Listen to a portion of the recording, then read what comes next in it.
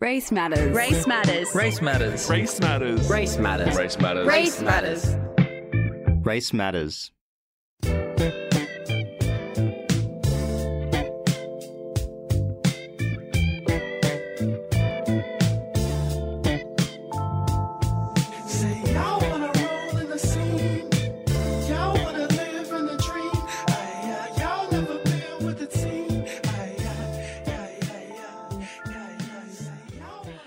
I'd like to acknowledge that we are broadcasting on unceded Gadigal land. This land has been in the hands of generations of Gadigal custodians for thousands of years before us, and it will continue to be in their hands long after us.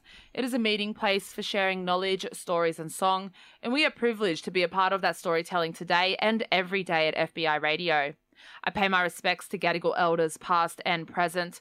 We're broadcasting from Redfern right now, the birthplace of Black theatre in this country and a site for resistance and resilience for First Nations peoples. Welcome to Race Matters. This is a show hosted by people of colour, speaking with people of colour about the ways we understand and value our racial identities. I'm Sada Khan. I'm Darren Lasagas, and what does responsibility mean to us as brown people, especially to our families and to our parents? It's something that Nardine explored in her EP Creatress a little while ago, but some time has passed and she's got a new EP out called The New Era, and we're going to be chatting with the Western Sydney Queen, Nardine, to talk about her latest EP. That's coming up in the show later on. Yeah, we're really excited about that. But before then, you're also going to hear from the author behind one of the most buzzed about reads of the year. My name is Kylie Reed. I'm the author of Such a Fun Age. I live in Philadelphia, where the book is based. I really like plot and dialogue. And in this novel, I was really exploring domestic work through the eyes of Amira Tucker, a young 25-year-old African-American woman. I was exploring what it means to be family. I was exploring good intentions gone awry and what it feels like to do the right thing for the wrong reason. Oof, yeah. Another massive thing explored in Such a Fun Age is whiteness and how Karenism can come in all shapes and sizes. Big chats with Kylie Reed about race and class coming your way on today's show too. Yeah, Karenism. I mean, like... I feel like we might have talked about it a couple of times here. Maybe not enough. We can do it one more time through the voice of someone else. It's something that I feel like we're experts in now. Reluctantly experts. Yeah, exactly. We don't choose to be. But first, we need to talk about some of the greats at the Arias. I mean, she took out 3, which is great and, of course, absolutely well-deserved. But her performance was the talk of the night. It was the moment. It was the moment. It was show-stopping and without a doubt would have gotten under the skin of some industry head honchos. Let's take a listen. In a country that pretends to not see black, to not see its origins and its past. Not only did black visionaries make you see, but made it known who created human history. And when we win awards, they toss us on eye breaks, of course. But is that history lost? Can't remember what you forgot. Is it free? This industry for people like me. Diversity, equity in your ARIA boards. To my people I say, we are our own freedom. Oh, Shivers. I mean, the fact that she was making a direct reference to her acceptance speech from last year for Best Hip Hop release for Final Form, which at last year's Arias didn't even get televised. No, it was cut. So was Kait's. So was Kait's. I mean, we understand how people of colour, black people, are constantly dismissed, segregated, marginalised, and, you know, having their work kind of stolen from, never given the credit to, and then also when they do find themselves up in the ranks of that success, they're still kind of like no, we still don't want to celebrate you enough just yet. Well, that's the thing. It's kind of a hypocrisy as well, because Australia, in the entire career of Sampa the Great, since that great mixtape came out years ago, have been so quick and easy and ready to claim her as our own, and then for them to cut her out of the arias, but at the same time celebrate her as our own. It's like, she's like, I'm not from here. I'm from Zambia. That's where I was born, and I'm going to bring Zambia here. And yeah, it was just the perfect moment. Yeah, and I think it's really telling as well as to how the industry itself, how they claim POC artists, how they claim creatives of colour. It's very much like, you know, their success is because of us. Yes. But at the same time, when they want to relish in their success, they won't allow that to happen. They don't want to give the space for that to happen. And it's something that we know about. Like, it's not shocking. No, it's not at all. But it's definitely like, I think the way that she came about it this year is what we needed. We needed to see that. We needed to see it. Because it's like, we don't forget it when you do this. Exactly. Yeah. So shout out Sampa the Great, winner of Best Hip Hop Release, Best Independent Release, and Best Female Artist for her record, The Return. And shout out also to Maisha, who you probably hear nearly every show that we have here at Race Matters. This is going to be a Maisha song. Best Soul and R&B release for Nyaringu. You are listening to Race Matters. Later on the show, we're going to be joined by Nadine. But up next, you're going to hear from Booker Prize long-listed author Kylie Reid about why she forefronted the intersection between race and class in her book, Such a Fun Age. The lace lady, travel with grace, baby. I can't afford to cover the course, of course, maybe settle that one in court, cause judging by the basics, y'all already comfortable, stuck up in the matrix. Shit is basic, patch credentials, but understand your favorite rapper, peep my gold potential. I'm out of shame, been passive, trying to fit a circle cause I don't know how to act shit. Half of y'all was steady insecure, don't try to backflip, just because the seasoning and flow's already active. Only 4 years, fantastic, young veteran, new classic. Now I knock the walls off, fuck the whole key, we gon' hinge the whole door off. I'm still AD, never forget it, it's life after death, roll the credits.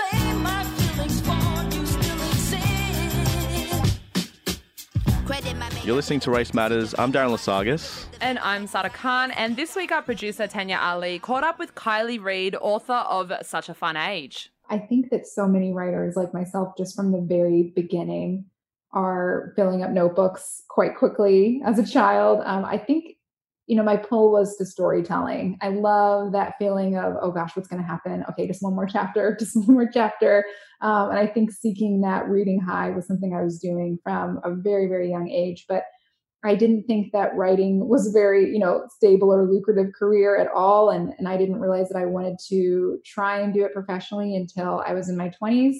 And from that point, it was submitting a lot of short stories and just seeing what the reaction was and receiving a lot of rejections, probably in the hundreds or so. And then later I decided that I didn't even know what I didn't know, and I wanted to go to grad school. And so it took 2 years of applying, and then I got into the IO Writers Workshop, and I brought about 100 pages of Such a Fun Age with me into graduate school. And graduate school kind of served as a finishing school for the novel, and I sold it after the first year I was there. And so I feel that, my writing, toolbox and craft and my ability to teach kind of took shape at graduate school. And now I'm trying to find my footing after this year of publication. You mentioned that high, searching for that high of reading, which you absolutely nailed with Such a Fun Age. What were some of the first books that gave you that high? Okay, this is going to sound really silly. I was a huge Goosebumps fan. R.L. Stine could do no wrong for me at all. Just that scary feeling. I loved it. There is a book, I feel like, I was a nanny for a long time. And so there are certain books that really stand the test of time. And so a lot of the children I would babysit would read it too. There's a book called The Monster at the end of this book. And I remember feeling scared and loving it and wanting it over and over again. I'm trying to think. There was a book called The True Confessions of Charlotte Doyle by Avi. He did those children's historical fiction books. And I remember feeling really thrilled by that one as well. It's about a girl who gets on the wrong ship. She gets on a ship full of pirates instead of the ship home. And I was very into it. Love that. Let's get into Such a Fun Age. Do you remember what sparked the initial idea for the novel? Truly, my initial idea was to do what so many, movies and stories do, which is have a very precarious and awkward relationship between three people. I think that three is such a magical number in stories and fairy tales for a number of reasons. But when it comes to alliances shifting, it does something really visceral to a reader. And I wanted that feeling from my readers as well. And so initially I thought, okay, I want to have a story about a young woman, her new boyfriend, and her boss. I think that could be really interesting. And then out of that, learning more about these characters came this relationship between this young Black woman, this white mother that she babysits for, and the white child that she's kind of falling in love with, which in many ways is a very old story. But I think what makes it new is the presence of technology and a cell phone, and what has become very common, instances of racial bias caught on camera. And so initially it started out as, okay, I just want to make this as awkward as I can. And later it got into much, much deeper themes. The relationship between race and class is obviously paramount in the novel. What made you want to explore these intricacies kind of to the extent that you do? As far as the things that I want to read and the things that I'm interested in, I think that separating race from class is a bit of a disservice to how race and class affect people in their everyday lives. I, in my writing, really like to take huge socioeconomic issues and whittle them down to tiny, tiny parts that almost seem petty, but are really representative of everyday life. And so there's an instant, where Amira is racially profiled in a grocery store. And while it doesn't end in violence, I do think that there's a trauma there. I think that it sticks with you in a way that many Black women have come to know very well, where they think about that moment and how they could have done something better. Which I think is the trick of racism and capital, making it seem like this is your fault when really it's, deep embedded into the systems that we're living in. And so I wanted to hit these moments in a really low to the ground, domestic way, because I think that that's how racism shows up so often. Yeah, absolutely. I mean, I felt like the book, it is a totally compulsive read, but it's also really heavy. Like there were moments, I remember finishing that first chapter and I had a little cry because it felt really real. And I feel like what you do in the book is pinpoint so many aspects of racism that I've literally never seen on paper, kind of just in this very, very realistic way. I'm interested to know how you felt throughout the writing process. Were there times that it was tough or grueling, kind of diving so deep into these layers of racism and classism and microaggressions?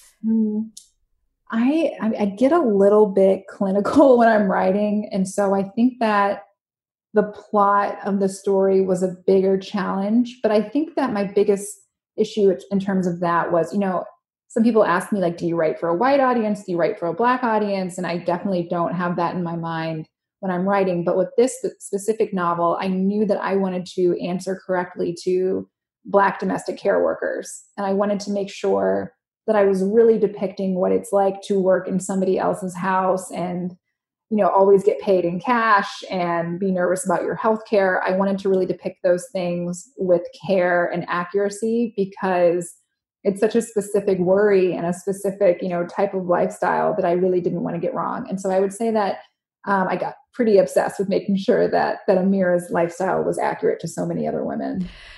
Totally. The novel came out right at the end of last year, but reading it a couple of months ago, I felt like, it felt very now. It's obviously anchored in 2015, which is when you started writing it in a pre-Trump America. If we zoom out to the big picture, what do you think has changed since you began to write this book? Is there anything you would have done differently? Oh, man. It's so funny because the book process is so long and you write this novel and then you move on, you're writing other things, but the novel stays the same, but you as an artist are changing and hopefully growing as well. So there's nothing that I would have changed because I really want to honor where I was at the time. This is definitely a product of me, working many jobs at the same time and going to grad school and getting my feet as a writer. And I'm very, very proud of this novel. But it's funny because I think where I was writing it is very, reminiscent of the times, but that's not to say so much that I feel that this is a more timely story now than it was in the 1950s when most Black women were domestic care workers. I think that I was really inspired by technology and how that shapes people's relationship to racism when they see it through another fourth wall. But I don't know if I would say, I could write the story better now with hindsight. I think I would write a different story now. I think many artists are like that. When they're done, they're pretty much done. Yeah, fully. I guess obviously reckoning with race has come to the forefront for a lot of white people this year. Have you found a difference in reception to the book between white audiences and your readers of color? 100%. Yes. Yes. I was so lucky to get to go on tour in the States and in the UK a little bit in January and February before everything shut down. And that was, one of my favorite parts is often, white women coming up to me and saying, this was really, really hard for me to read. I'm glad I did, but it was hard for me. And then sometimes Black women would come to me and say, I need to give this book to this woman named Maureen in my office because she needs to read it because it is her. And I love both of those reactions. But I will say, unfortunately, something that I've seen happen to many Black artists is that when tragedies happen, like this year, there were many, and when people are killed in cold blood on a cell phone, I think many people panic and say, what can I do? Okay, I'm going to buy Black art.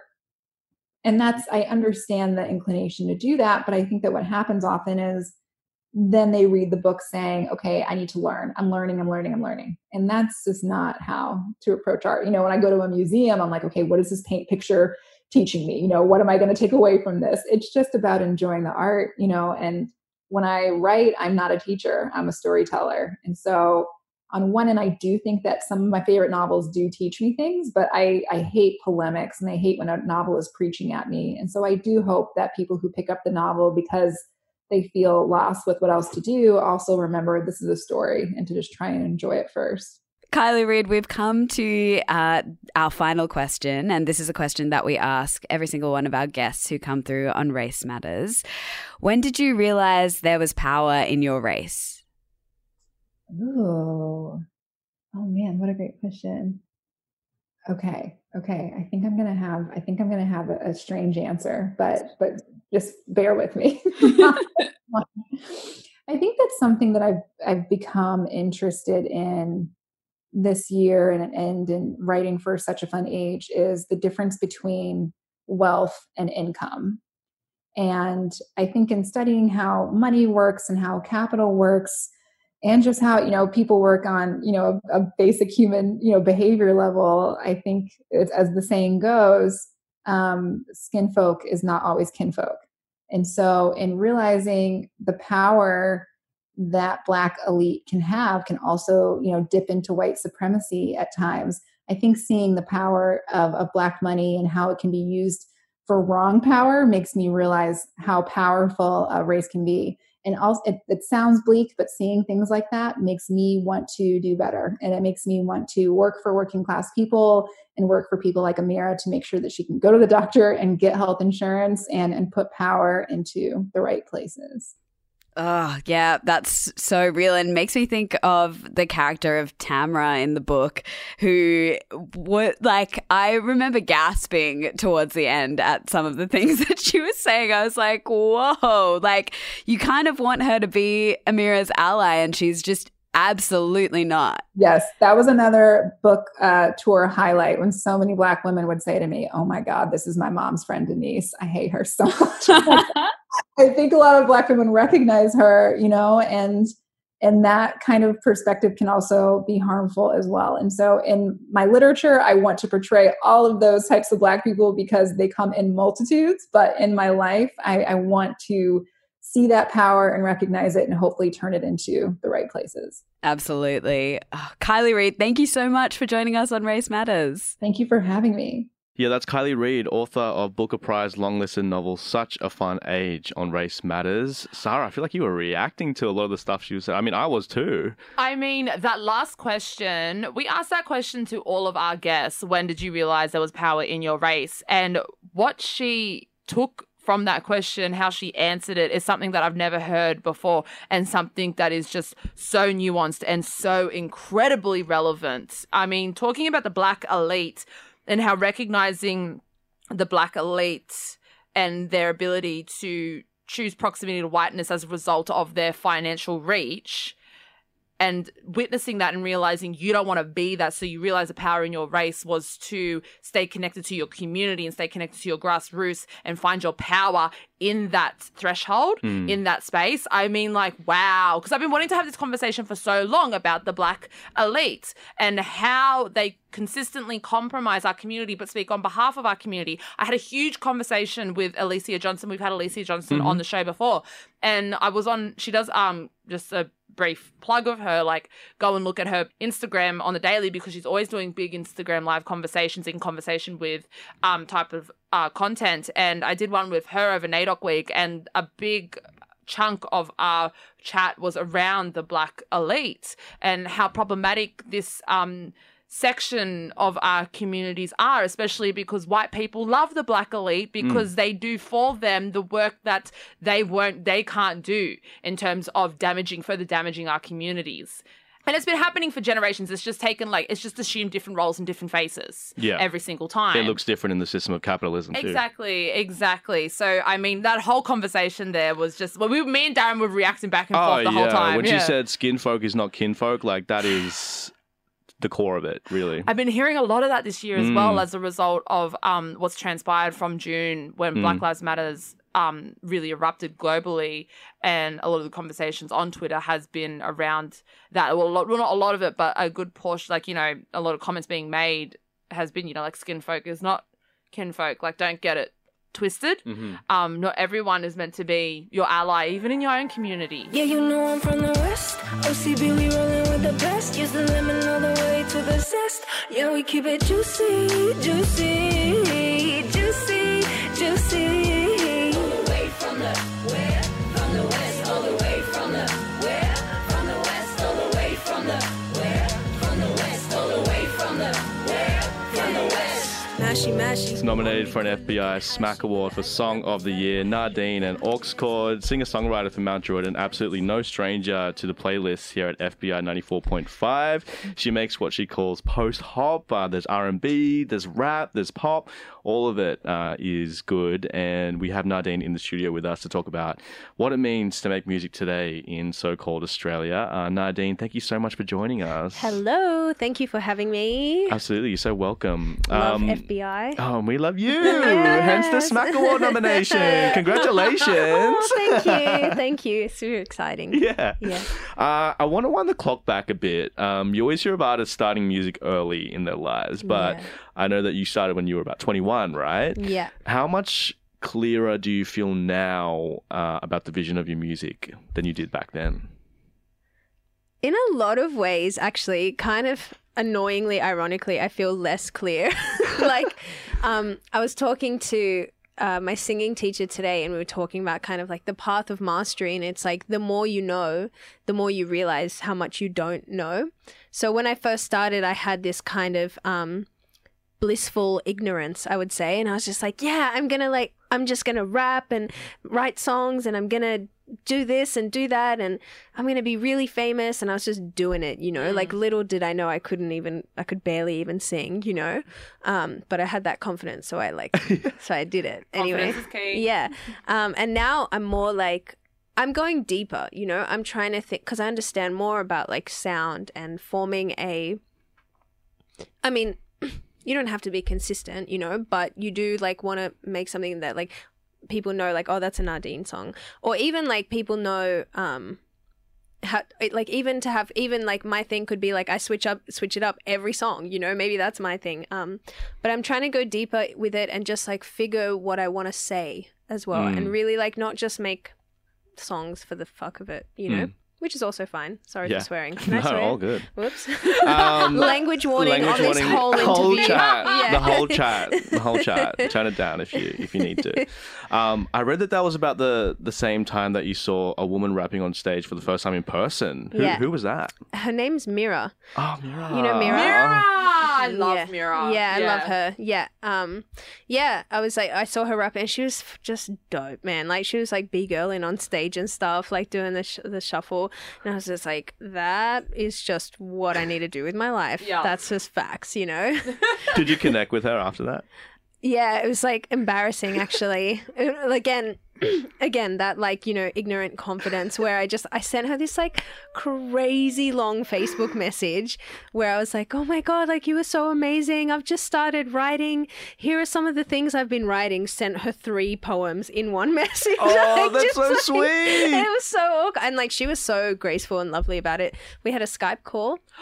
Skype back in those Oh, days. yeah. Yeah, That's right. I was like, yeah. wait, what? Not Zoom? Yeah, it was Skype Damn. back in those days. And we had a Skype call, and she was like, "If you wanna be a rapper, write poems and perform them at spoken word nights. Like, Yeah. write spoken word and go to spoken word because it'll teach you to mean what you say, and say it. You know, yeah. So shout out Mira. It's the reason. Yeah, I think that's some great advice there. Saying, you know, like go into this space because it'll teach you how to, you know, mean what you say. I mean, not enough have I been given. I've never been given like deadly advice like that. That's been super productive. It was really It's like just go into this space just so you can. It's always like just so you can network with someone actually saying to you like no, because this is how it will like specifically inform your craft. Yeah, and it's really like it's been a very foundational piece, the spoken word poetry. Like Yeah. most shows these days, I'll do at least one poem, you Yeah. know? And most of what I write, I like to write things so that they can be performed without music as well, you know? Yeah, and you always draw on your Egyptian roots as well, and singing in Arabic particularly, and using Arabic scales. How has that changed your relationship with that side of your music? Well, it's interesting, you know, I think that this music has allowed me more than anything else in my life to connect with my culture and to be proud of it. Like growing up, you know, like Orcs Chord talks about, you grow up kind of in between two worlds. You grow up like in the house, it's Egypt, Egyptian values and stuff. And Egypt as well, like 30, 40 years ago, because my parents moved here 40 years ago and like they took the old Egypt and moved it to Australia. But Egypt has progressed. Anyway, that's like a whole other conversation. But you grow up with like Egypt in the house and then you go to school and it's like Australia, or you step outside the door and it's Australia, right? And you have this kind of merging of cultures. And I always felt really repressed in my culture in the house because I could tell it was so different to like the kind of freer, I'm doing air quotation marks for everyone listening at home, kind of freer Western culture, right? So I felt really repressed at home. So I rejected a lot of the Egyptian values. And then when I started making music, I was like, because we listened to Arabic music growing up, and I was like, and then I started to learn about music. So I started to listen to Arabic music in that way. And then I was like, maybe I could like put this, like maybe I could blend them together, you know? And then through that, I've started to realize, like, damn, like this culture is pretty cool, fam. Yeah. What were your parents' reaction to you quitting uni and starting music? Do you want the like, let's not call the cops version? No. Oh, God. No, it wasn't that extreme. That was just a funny joke. It wasn't that extreme. But it was definitely like my dad, like they've come around a lot, but my dad still to this day asks me when I'm going to get a normal job. And I'm just like, listen, bro, never. Like, it's just I'm going to call my dad, bro, and see how that works out. Yeah, it's just like they've come around a lot. And my mom as well, especially. So I've been living with my parents this past year. And we've gotten like much closer, and my mom is like, it's really sweet. Like she's really supportive. Actually, it was really cute.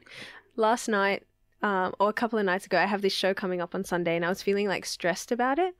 And I'm walking around the house like just in a bad mood, and Mom's like, "What's wrong? You're in a bad mood. You're stressed. Is it the show?" And I'm like, "Yeah, I'm stressed."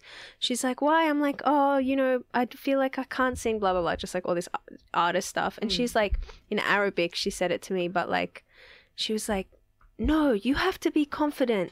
You're Nadine. Anything you put your mind to, you always achieve it." And I was like, That's so sweet. I feel seen. Like it was Oh. just, so now they're coming around, you know. Yeah, yeah. But I just Yeah. had to like get the bag first, and then Yeah. and then they accept it. Yeah, Do they watch you play live? they haven't yet, which is so Okay. sad. But recently, I did Parramatta Lanes online, and they watched the performance, which was filmed. It was like pre-recorded and then streamed, and so they watched that, and my mum really loved it. It was really cute. Yeah. Yeah. You mentioned before that you had listened to Arabic music growing up. But how about now? Like, what are you looking to for inspiration for that side of your songwriting when you're writing in Arabic? Well, okay, so really lately, it's really funny. For the past like month or so, I've literally been listening to like Arabic music and classical music. That's it. Ooh. It's really weird. I don't know why, but the classical. I was talking to my friend Paisley the other day, and I just don't like drums at the moment. And neither does he. So classical music in the car, I'm like, I love this.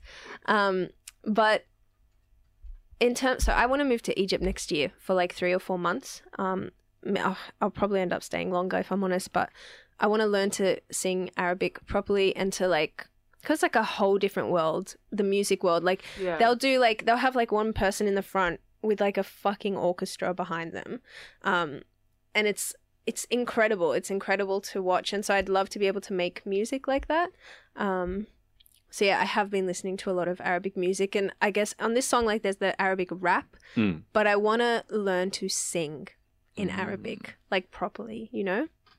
And I guess as well with writing these lyrics and trying to, you have your, natural way, your usual way of doing it, and now adapting Arabic into your songwriting as well. Like it's so many different crafts and mediums coming together. So how do you approach writing lyrics in English now as opposed to writing in Arabic? Like do they like kind of the Arabic kind of make the English better?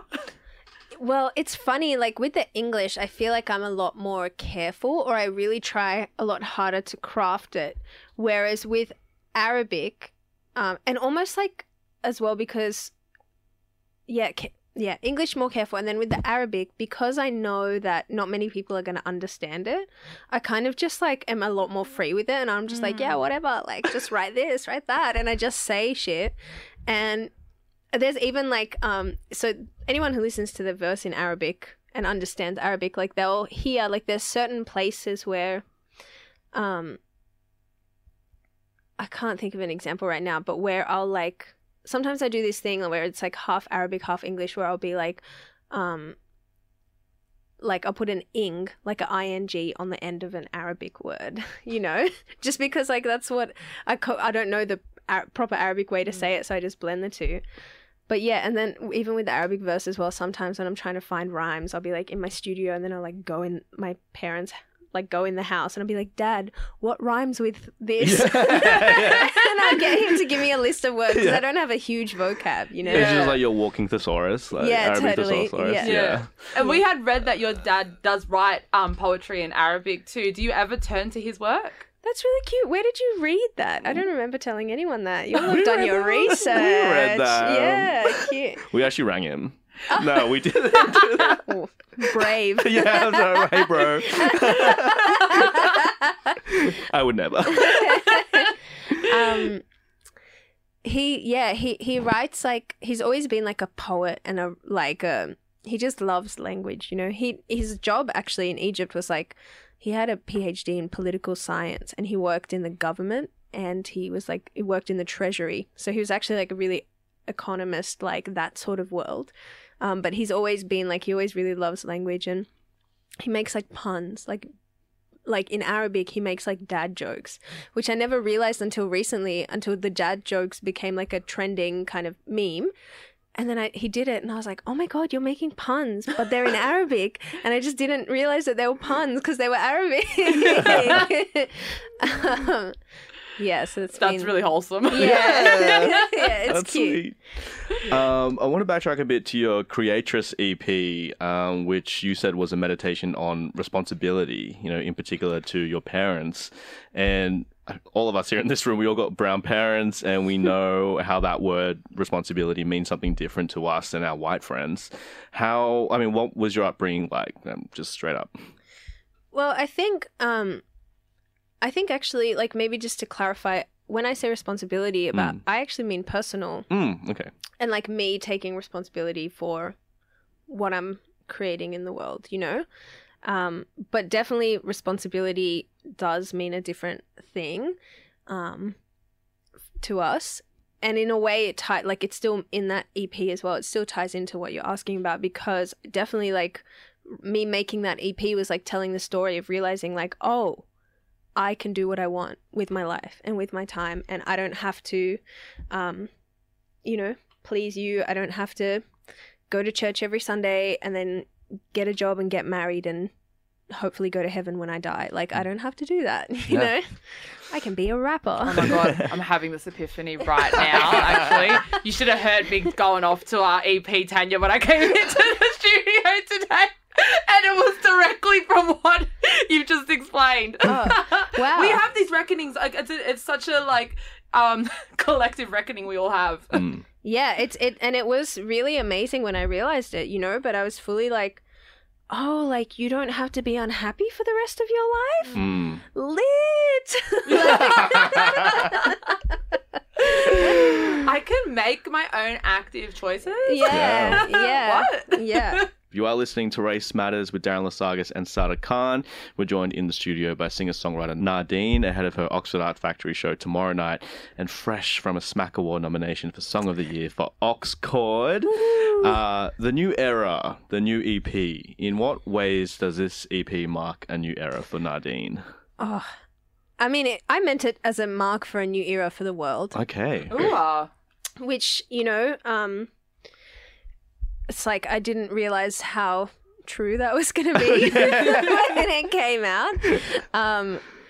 So for me, the idea for the new era was, it feels like a lot of the world has this kind of Christian model of like ascension and lightness and what, even like in terms of like white and dark, like white and black, and like it's like very much like even like capitalism, it's like climb to the top, get to the top, we're all doing the up thing, and it feels very much like a enlightenment, like Christian kind of model placed on top of everything.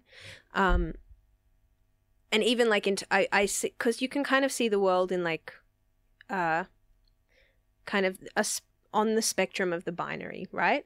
So you have like, yeah, on one side like white and light and like get to the top and capitalism, and then on the other side you have like darkness and same like yin and yang, right? Like darkness and internal and like going deep, and you kind of have like the thoughts that you don't really want to admit to yourself, and you have like the times where you just want to lie in bed and do nothing. Like I see kind of that side. So to me, the new era feels like a time where all of it is okay and it comes into balance, you know?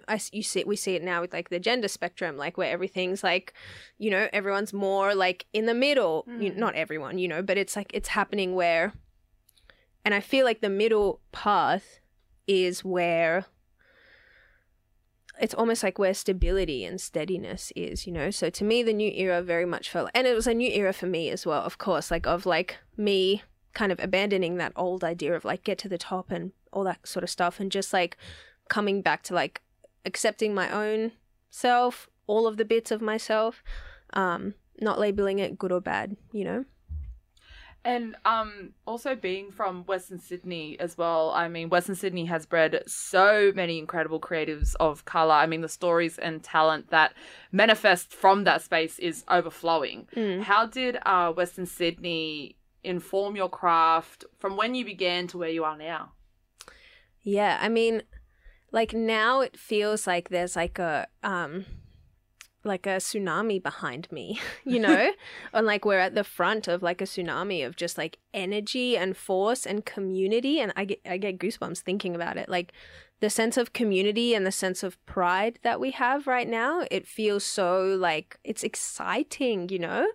And then growing up in the West was just like, for me, and this is what I love about it as well, it's like everybody had different experiences, you know? And the West that you see on the news, right? Or like, you know, the experience of say 1-4, what 1-4 is rapping about. Like that's totally a different experience to what I had growing up in the West, which is like Oxcord. Like for me, my experience of growing up in the West was like multiculturalism, family, community, going to church a lot, like just seeing, you know, different colored people at school, like that was my experience of the West, you know, and like my strict little family wouldn't let me go out at night. So it's not like I was out, you know, doing crazy shit. So that was my experience of the West, and all like those things that's now raised me. And for me, it just feels like community. That's the thing that's really important to me now. Yeah. How's the music community specifically changed in your eyes over the past maybe year or two? In Western Sydney? Yeah. Oh, it's like, yeah, it's hard to capture it in words, but what it feels like maybe is like for a long time, like the pot has been coming to the boil and now it's like overflowing. You know, there's like spaces popping up. There's all these incredible artists. Like Elfresh was telling me last year when he went to Big Sound, like 70 or 80% of the hip hop and R&B acts were from Western Sydney. And it's like, damn straight they were. Like, you know, it just feels like it's, bubbling, like, spaces and energy and support and community and just like dope music as well. Like just the quality is next level. Yeah, it's really exciting because I look at Western Sydney and I just see so many different identities and diasporas just fully having this like reclamation of it all. Yeah. And just like coming into their power of it all, which I mean is super exciting and also something that is going to just like breed out even more generations of excellence. Because the more you see it, the more, like I didn't see no Egyptian women rapping and singing when I was growing up, you know, but now it's like, you know, there might be some women that see me doing it, or, you know, non-women as well, like whoever. There might be some people that see me doing it and then now they can do it as well. And like for me as well, what's really important is like actually creating like industry around it. So not just like me just doing my shit, getting famous and like, hell yeah, I've done. It's like, no, like let's build a venue in Western Sydney. Like let's get studios out there. Let's get the techs in those studios. Let's get the producers, the venue bookers, the managers, everything. like everyone, you know, like let's get that happening and build a solid foundation. Because what we're doing now, we're doing it like, you know, like we're building houses from straw and they're great houses, you know, but it's like, and there's like, you know, places like Campbelltown Arts Centre doing amazing things. Like they've got the Conscious program there, you know, places like that are helping us with the industry. But that's something that's really important to me now as well. Yeah. You're listening to Race Matters. We've been speaking with Nadine about her music. And Nadine, we asked this question to all of our guests. And that is, when did you realise there was power in your race? Ooh.